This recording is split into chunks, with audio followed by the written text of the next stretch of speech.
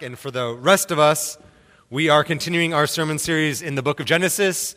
If you need a Bible, raise your hand. We'd love to bring you a Bible.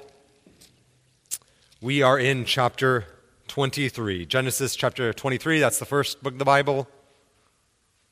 The big numbers are the chapters, the little numbers are the verses. Genesis chapter 23. There are, I suppose, few topics we like to think about less or talk about less than the topic of death. And if you're a Christian here this morning, you really are not immune to the dislike of the topic of death. Death is a nuisance. It's painful. It's hurtful, sorrowful. It is a reminder of our frailty and our weakness.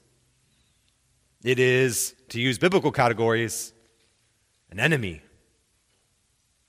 And yet, I think many of us, in order to sort of make our way through life, often what we do is we just distract ourselves with little pleasures, little distractions to get us through the days, to get us through the weeks, to get us through the years. And that if we just open up our eyes, we know that death is all around us. I mean, just even this season, fall, is all about death as leaves fall from trees. Or you just turn on the news and you just hear about wars or rumors of wars or the possibility of war. Death is all around us. Now, when you're young, it's easier and easier to kind of sort of take the topic of death and put it in a box and bury it far from you, and you could probably do that for a few decades. But the older you get, the more life experience you have, the harder and harder it is to forget about death. Most of you know the author C.S. Lewis.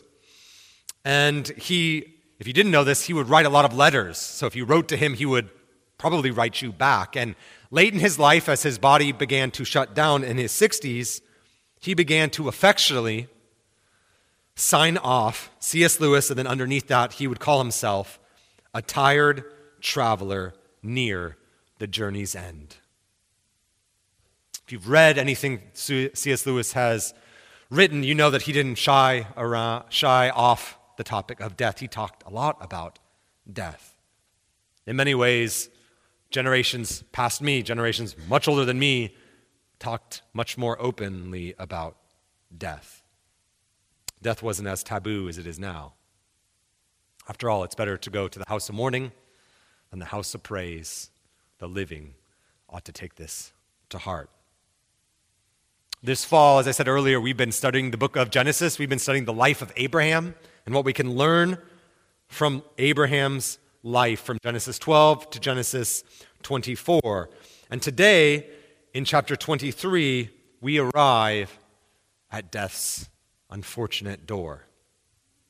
If I'm not mistaken, this is the first death described in more than a passing glance in the story of the Bible up to this point in Genesis. Sarah, the great wife of Abraham, Sarah, the great mother of Isaac, Sarah, the great sister, and then faith dies. And yet in the depth of despair, there really is in this chapter a rising hope. Death, you're going to see, has a first word, but death does not have the final word in this chapter. And so my prayer this morning is that if you've tasted the bitter cup of mourning a lost one, or if you're feeling a bit like C.S. Lewis, wanting to affectionately sign off as someone who's journeyed life, or if you've just begun and you feel like, I got a lot of battles left to wage, this chapter in different ways is for all of us. So, to the weary traveler, I say, there's good news here. And to the traveler who has many battles to wage, I say, there is good news here. Abraham greets death with defiant hope. And that is the big idea I want to set before you in this chapter. That we are called particularly as Christians, to live defiantly gazing through death at better days to come. That's the big idea that I want to unpack, and I'm going to unpack it in three ways. There's three sort of narrative movements. So in verse 1 to 2, we're going to look at the pain in light of death. Then verses 3 through 16, the price in light of death. And then lastly, faith in light of death, verse 17 to 20. So if you will, turn with me to chapter 23. I'm going to read the whole chapter for us. Sarah lived 127 years. These were in the years of life of Sarah. And Sarah died at Kiriath Arba, that is Hebron, in the land of Canaan. And Abraham went in and mourned for Sarah and to weep for her. And Abraham rose up from before his dead and said to the Hittites, I am a sojourner and foreigner among you. Give me property among you for a burying place that I may bury my dead out of my sight. The Hittites answered Abraham, Hear us, my lord. You are a prince of God among us. Bury your dead in the choicest of our tombs. None of us will withhold from you a tomb to hinder you from burying your dead. Abraham rose and bowed to the Hittites, the people of the land, and he said to them, If you are willing that I should bury my dead out of my sight, hear me and entreat me from Ephron, the son of Zohor, that he may give me the cave at Machpelah, which he owns. It is at the end of his field. For the full price, let him give it to me in your presence as property for a burying place. Now Ephron was sitting among the Hittites, and Ephron the Hittite answered Abraham in the hearing of the Hittites of all who went in the gate of the city. No, my dear, hear me. I give you the field, and I give you the cave that is in it. In the sight of the sons of my people, I give it to you. Bury your dead. Then Abraham bowed down before the people of the land, and he said to Ephron in the hearing of the people of the land, But if you will hear me, I give the price of the field. Accept it from me, that I may bury my dead there. Ephron answered Abraham, My lord, listen to me. A piece of land worth 400 shekels of silver. What is this between you and me? Bury your dead. Abraham listened to Ephron, and Abraham weighed out for Ephron the silver that he had named in the hearing of the Hittites for 400 shekels of silver, according to the weights current among the merchants. So the field of Ephron in Machpelah, which was at east of Mamre, the field with the cave that was in it, and all the trees that were in the field throughout its whole area, was made over to Abraham as possession in the presence of the Hittites before all who went into the gate of his city. After this, Abraham buried Sarah his wife in the cave in the field at Machpelah, east of Mamre, that is Hebron, in the land of Canaan. The field and the cave that is in it were made over to Abraham as property for a burying place by the Hittites. So first, let's look at the pain, the mourning, the grief of death. It's been almost 40 years since the birth of Isaac. Almost 3/4 of a century had passed since Abraham and Sarah left the Ur of Chaldeans and made their way to the Promised Land. And they lived as nomads. They lived journeying from place to place. They were, following the Oregon Trail before the Oregon Trail existed. That was Abraham and Sarah. They lived a hard life, not an easy life. But Sarah, who suffered much in her life, received God's promise and had a son, Isaac. God had worked marvelously in and through Abraham and Sarah's life. Sarah, she lived a full life, 127 years old. I mean, it wasn't a perfect life. We've seen that. But as the book of Hebrews tells us in the New Testament, she lived a faithful life. And after 127 years old, she died. And Abraham responded as anyone would have responded. Verse 2. He mourned, he wept. One of the tricks of reading the Bible well is to slow down long enough that you see the obvious. Abraham wept. Weeping, you see, is the right and loving response to death. If you might remember, one of the shortest verses in the New Testament, one that you can all leave here having memorized, is that Jesus wept. And he did so in light of his friend Lazarus, who had just died. Jesus wept. Abraham wept. And yet, if you're anything like me, weeping, crying, kind of those sort of emotions are hard. It's hard to know sort of what to do with them. And maybe you sort of grew up in a home where the mantra was like, don't worry, be happy, or turn that frown upside down, or like harness your inner Pollyanna. We sort of live in a culture where sometimes we get uneasy when people experience and share their emotions. And so we do one of two things. We either become slaves to our emotions, just letting them rule and reign, or on the other hand, we just nuke our emotions and just bury them deep. Both are unhelpful ways. Abraham wept, which is a very natural thing that he did. His wife had just died, and yet it's not just natural. I don't know if you know this. It's actually a command in the Bible. In Romans chapter 12, verse 5, Paul commands us to this end. He says, weep with those who weep. Now, that might not be your favorite command in the Bible, your favorite verse in the Bible, and you might look for like a kind of a clause to get you out of it, but it's for all of us to weep with those who weep. The first part of it says, rejoice with those who rejoice, and then weep with those who weep. The rejoicing can be often the easiest, but it's much harder to know how to weep with those who weep.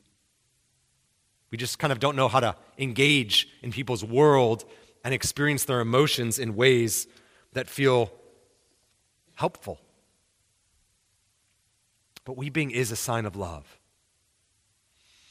A couple weeks ago, my son was getting ready for his last soccer game, and it was sort of a championship game of sorts at his private school, and so he was getting ready for it. It was early on Saturday, and then all of a sudden I got the text that the game was canceled because of rain. And I had to break the news to him. And he grieved. He was sad. Now, that is an appropriate emotional response. Why? Because he loved soccer. He was looking forward to playing in that game. And so his emotions of grieving matched what was going on in his life. He was mourning the loss of that game. Abraham wept. Jesus wept. We are commanded to weep with those who weep. Now, what does this look practically? It's going to look different from person to person, personality to personality, but let me just give you one application on what this looks like. I think I experience a form of this every time I go to an elders meeting. So every time we go to an elders meeting, we actually take up the Bible, we read a portion of Scripture as elders, and then we open up our membership directory, which is, like, next to the Bible, the most important kind of book I have. It's just filled with the members of this church. And we then take a page of the membership directory and we pray. And I'm always encouraged by one elder in particular who does something and has discipled me. Before he kind of takes God's word and then prays for God's people, he for a second thinks about what's going on in that person's life. That conversation that he just had with that person about their struggle with anxiety or depression or that wayward child. He just for a second just thinks about what it's like that this person is married to a non-Christian and feels lonely. Or what it's like to be the only Christian in his work. Or that they're struggling with just constant pain of arthritis. And he just sits in it for a moment and considers what it would be like to live life. And then he takes God's word and prays. He just, for a moment, sits in the shoes of someone else and feels what it's like to be a Christian or what it's like to experience their life. And then he prays. And I'm telling you, when you hear his prayers, they are so instructive. because we've all been in those times where we prayed and you almost pray robotically. And you're just kind of just praying like the things that you know you should pray for health and for God's comfort or whatever. But then when you really pray for someone and you really consider what's going on in their life, and then you take God's word that you just had read and meditated on, and you take it and wield it, having marinated in the person's life, that is a form of obeying Romans 12, weeping with those who weep. So that's my encouragement for you all. If you're like, I don't know how to do this, my encouragement to you all is consider, as you're praying for your spouse, your children, your neighbors, consider what's going on in their life just for a moment. Put yourself in their shoes and then take God's word and pray for them. And your faith, your prayers will be exceedingly greater having done so. Abraham wept. Jesus wept. We too are called to weep and mourn with those struggling. So that's the pain of death. Now let's look verses 3 through 16, and this is the price in light of death. And this really is the bulk of the chapter, and you're like, why is this here? That's a good Bible study question. You're like, if you read verse 1 and 2, Sarah died, and then you skip to maybe verse 17, you'd be like, I don't need this middle section. It just seems to be fluff. It really is a negotiation, like a negotiation of a burial plot. And if you remember what Abraham needs this is that Abraham, as verse 3 says, is a sojourner. Like he's traveling through. He has no property. He has no land. And so he has no place to bury his wife. And so from verse 4 to verse 16, we have an ancient Near East real estate negotiation. And if you're anything like me, you hate to do negotiating. I remember I was thinking about this, like, why do I hate it? And I think it's because of the first time I ever negotiated the price of a car. I went in with my older sister, and I was like, I'm going to get the best price for my sister for this car. She wanted a black Jeep Grand Cherokee, and I was like, all right. She found it online, and so we went in. I remember we drove from Seattle to Auburn. Every time I drive through Auburn, I wince because of this experience. And we walked in, and I'm like, I'm going to play aloof. I know how much I'm going to get. I had it all worked out. I talked to people. This is what I'm going to do. This is how I'm going to play stupid for a while. And then I'm going to just bam, I'm going to see him knock off $5,000 from the sticker price. So we go in and looking at the car, and I'm playing, there's maybe we'll get a Subaru. I'm doing that kind of stuff, even though I know, this is the car. And the salesman is talking to me, and finally he makes his pitch, and we haven't even driven the car. He finally says, are you interested in the car? And my sister goes, we'll take it. And I'm like, oh my gosh. And you ever had those conversations? You don't use words, you just use your eyes. I'm like, stop. And so I go, well, we should test drive it. And we're looking at some other things. And my sister doubles down and was like, no, that's the one I want. So then I rush, and I'm like, okay, so how about $2,000 off the sticker price? And he's like, nah, you're paying full price. And he's like, I'll throw in some mats. And I'm like, done. Okay. That's basically what's going on in Abraham's day. From verse 4 to verse 16, it's a negotiation that's going on. And so there's steps in a negotiation, as we know of. So step 1 in the negotiation between Abraham to get a burial plot, Abraham just announces his need, right? He needs some land. And Abraham is a respected man. He's living among the Hittites, and so they even call him, you're a prince of God. They respect him. He is well respected in the community. Remember, he's rich. And so he says, I need a tomb. I need a burial plot. But then he says, not just any, because they say, you can have anyone you want. And he goes, well, there's really one I got my eye on. It belongs to Ephron, the son of Zohar, in the cave of Machpelah. That's the one I want. That's step 1. Step 2, Ephron sort of steps forward, and he's like, hey, Abram, you can just have my cave. Just have it as a gift. And instantly you're like, I'm with most commentators that don't think that Ephron really is saying you can have this field, you can have this cave for free.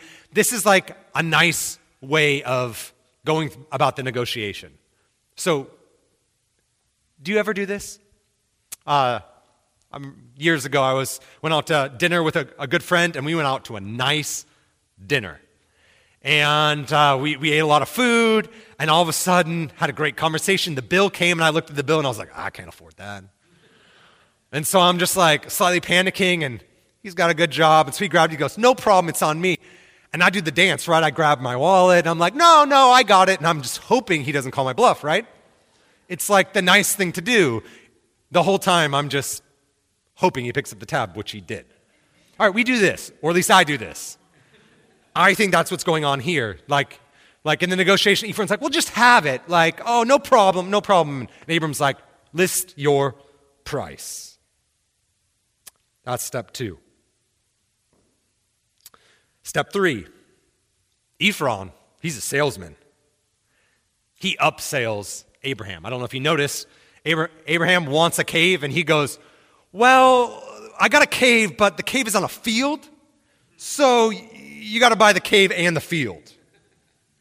It's like, you go in for an iPhone, and you're like, okay, I want to buy an iPhone, and they're like, well, you need the case, you need insurance, you need the car charger, and you might as well go next door and go buy a Tesla too, because you probably need one of those too, right? It's like a classic upsell that Ephron's doing. It's a bit of an extorting that's going on, and he knows that he can get away with it. I mean, Abraham basically said, I got a lot of money, and I want that one.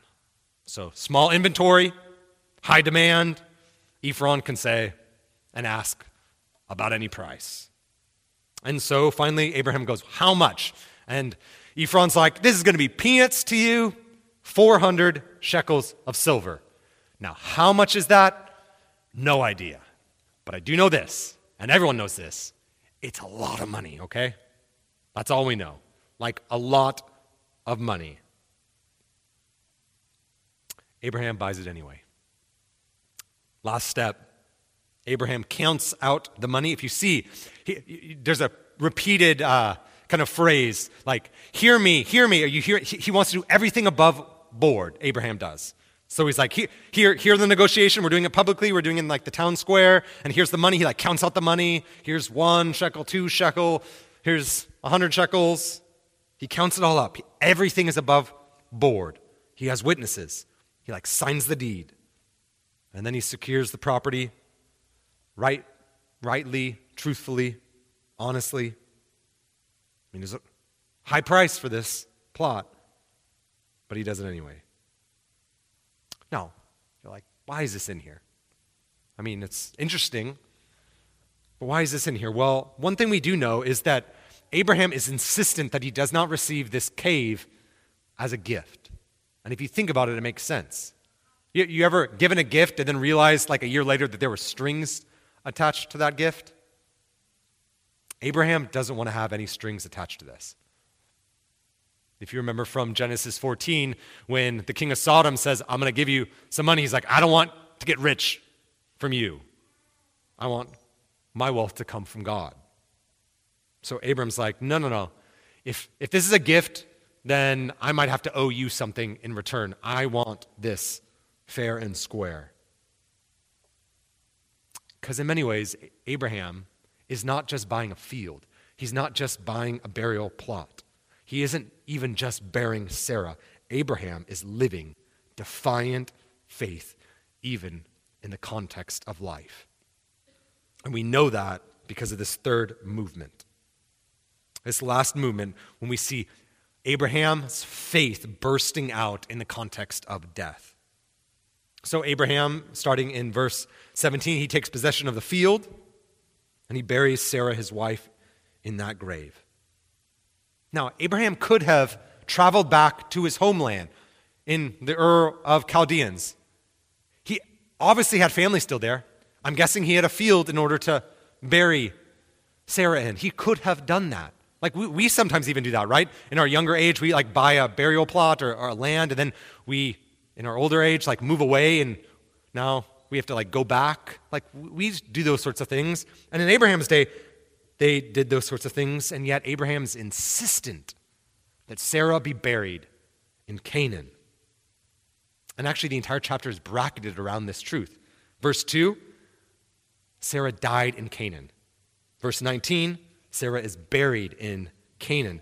The author Moses wants something to be crystal clear, that Sarah died and was buried in the land of promise. And Sarah isn't alone. Actually, at the end of the book of Genesis, Jacob, the grandson of Abraham, demands that he too be buried in Canaan. They're in Egypt at that point because of the famine. And he demands that he be buried in Canaan. And so in all, at the end of the book of Genesis, we learn that Abraham, Isaac, Rebekah, Leah, and Jacob were all buried in this same cave that Abraham purchased from this Hittite. And then, if you just were to flip over, don't do it, but fact check me on this, the last verse of the book of Genesis is a death. It's a burial. It's Joseph, the great-grandson of Abraham. We read, this is the last verse of the book of Genesis, we read, "So Joseph died, being 110 years old. They embalmed him, and he was put in a coffin in Egypt." And you're like, Joseph, unlike his father and grandfather, he's buried in Egypt. But if you go to one verse before the last verse, Joseph grabs his sons and he says, "Swear to me that when God brings us out of Egypt, you will take my bones and bring me to Canaan." So what's going on here? Well, the same thing that's happening in Jacob and his insistence to be buried in Canaan, and the same thing that Joseph is insistent that his bones are brought out of Egypt back into the promised land, is the same thing that's going on with Abraham. Abraham isn't just buying a plot of land. He's defiantly living his life, trusting in God's promise that burying Sarah in the land, Abraham is saying this, that death does not nullify the promises of God. That's what this whole chapter is about, that even death does not nullify the promise of God, because one of the promises of God was the possession of the land, and Sarah died without fully taking possession. And Abraham, by burying her there, is saying, even though she dies, and even though I will die not securing the land, death does not nullify the promises of God. If you went to the book of Jeremiah, a very similar thing happens in the life of Jeremiah. If you remember, God's people are expelled from the land because of their lack of faith. They had taken possession under Solomon and King David, and yet the kingdom divided, and then eventually Jeremiah is living in the southern kingdom of Judah, and Babylon comes, and they're taking everything. I mean, the land is no longer there. And Jeremiah buys a field, and you're like, why? Why are you buying a field, Jeremiah? Like, price is pretty cheap at that point. But he buys it anyway, knowing that he will die in captivity, knowing that he's never going to be able to come back to the promised land. Why does he buy the land or a piece of property? It's the same reason why Abraham buries Sarah in Canaan. The death does not nullify the promise of God. Him purchasing a deed to that property was a reminder that their exile wouldn't last forever. He was trusting and believing that God would bring them back into the land after exile, after 70 years. And so what Abraham does is he buys a tiny piece of land for way too much money. But really, when you think about it, it was peanuts, because he knew that God had already given him and his descendants the land. Abraham, like Sarah, would die not securing the totality of the land. But one day, he would secure it. God would deliver on his promise. Now, what does this have anything to do with us? I think it has everything to do with us. In Romans chapter 4, verse 13, Paul writes this, referring back to Abraham. He says, "For the promise of Abraham, or to his seed, that he would be heir of the," and you think, land. That's what it's going to say. That's not the word Paul uses. Once again, "For the promise to Abraham, or to his seed, that he would be heir to the world. The land promised to Abraham was partially fulfilled when Israel took possession of the land under David and Solomon. But even in Genesis, even in Psalm, the land was connected to a greater promise for God's people. It was much bigger than just the land. That one day the whole world would be inherited by God's people. That's what happened when Jesus came, if you remember. Jesus comes, God's own Son comes, King of the universe, and he comes to that very land, and everyone's asking him, when will we get the land back? That's the question they're asking. They want the land. And Jesus continually says, you're thinking too small. God wants to do something far greater than just this land. God wants to bring heaven and earth back together, to bring an end to death and sorrow, to remake all that is broken by sin. And then when Jesus dies and when God then raises him from the grave, Jesus' resurrection is the first fruits of our future resurrection. When not only will we receive a plot, but that's when ultimately the ultimate fulfillment of God's promise to Abraham and Sarah will be fulfilled. What Paul writes in chapter 4 of Romans, when the world will be inherited by God's people. That is the ultimate hope of the church.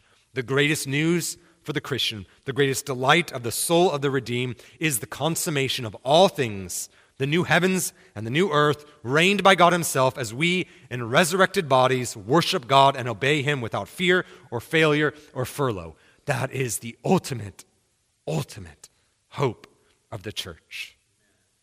And it was Abraham's. And it's ours. You might read somewhere, or someone might tell you, there's no resurrection in the Old Testament. You just got to read more careful. There is resurrection in chapter 23. Now, we're like Abraham in many ways. Because though that's our ultimate hope, we're living as sojourners until God fulfills that ultimate promise. We get tastes of that newness of life breaking in. Actually, baptism, what we're going to celebrate in just a few minutes, that is an inbreaking of the kingdom of God. It's an inbreaking of newness of life. It's a bursting forth of heaven itself in the life of someone who God has brought from the domain of darkness into the kingdom of his beloved Son. We get these tastes of what God is doing. But they're just appetizers. Just like Abraham. We're not there yet. We're like Abraham, still burying our dead, still awaiting God's fulfillment of his promise to make all things new. But one day there will be no undertakers. One day there will be no need for Tylenol. One day there may not, or there will not, be need for doctors and nurses. We still live awaiting Jesus' return, awaiting resurrected glory. And as we do, we still feel the pain of this world. We still feel our minds and bodies slowly breaking down the older we get. And yet that's just the context. That's just the backdrop of what God is doing ultimately. We get little down payments of God's inheritance. But one day we will get the full possession of all of God's promises fulfilled in Jesus Christ and consummated in Christ's return. So for now we live as strangers, as foreigners, always looking forward just like Abraham. We live in this reality. We live as Abraham did with defiant faith that even death will not separate us in Christ Jesus. That even death cannot nullify the promises of God. We live, like Hebrews says, desiring a better country, never content, never satisfied with this world, because God has left to remake a home for us, an eternal city where we will feel eternally at home. Abraham lived defiantly, gazing through death at better days to come. He knew the death of his wife, the death of Sarah, and ultimately his death could not, would not, cannot nullify God's promised work. That's how we should live as well. A few months ago, my mother-in-law came and she took my kids and they planted some seeds in a pot that they put on my front porch. And like a day or two after, my 4-year-old asked where the flower was. And I told him, oh, it's there. You just can't see it. He said, well, when can I see it? And I said, an eternity for him, like 9 months, 6 months. It's going to be a minute. But the seed has been planted. You just can't see it yet. It's there. It's just waiting to burst out in newness of life. All we have to do is wait. That's how we live defiant faith. We keep casting gospel seeds in faith to our children, in our neighborhoods, in our community, in this church. We root our lives in the world to do good, to love well, to fight for righteousness. And sometimes we see results. Sometimes we see a harvest. But often we don't. And so we wait. We wait because ultimately we know that God will bring in a harvest. We just keep planting. We just keep defiantly gazing at God, knowing that even death cannot nullify the promises of God. A few months before C.S. Lewis's death, he wrote to a woman named Mary, and he penned these words. Think of yourself, quote, just as a seed patiently waiting in the earth, waiting to come up as a flower in the gardener's good time, up to the real world, the real waking. I suppose that our whole present life, looked back on from there, will seem only a drowsy half-waking. We are here in the land of dreams, but cockcrow is coming. It is nearer now than when I began this letter. We are all flowers in the gardener's hand, and in time, in God's good time, he will resurrect us and fulfill his promise. The promise given to us, the promises given to Abraham, each and every promise. And it's our calling, it's our job to keep defiantly putting our faith in God. That's our job. That's your job. Let's pray. God, we are so grateful for the abundance of your grace in our lives. And even in the midst of sadness and death, we know that ultimately your Son conquered our great foe, death, in the resurrection.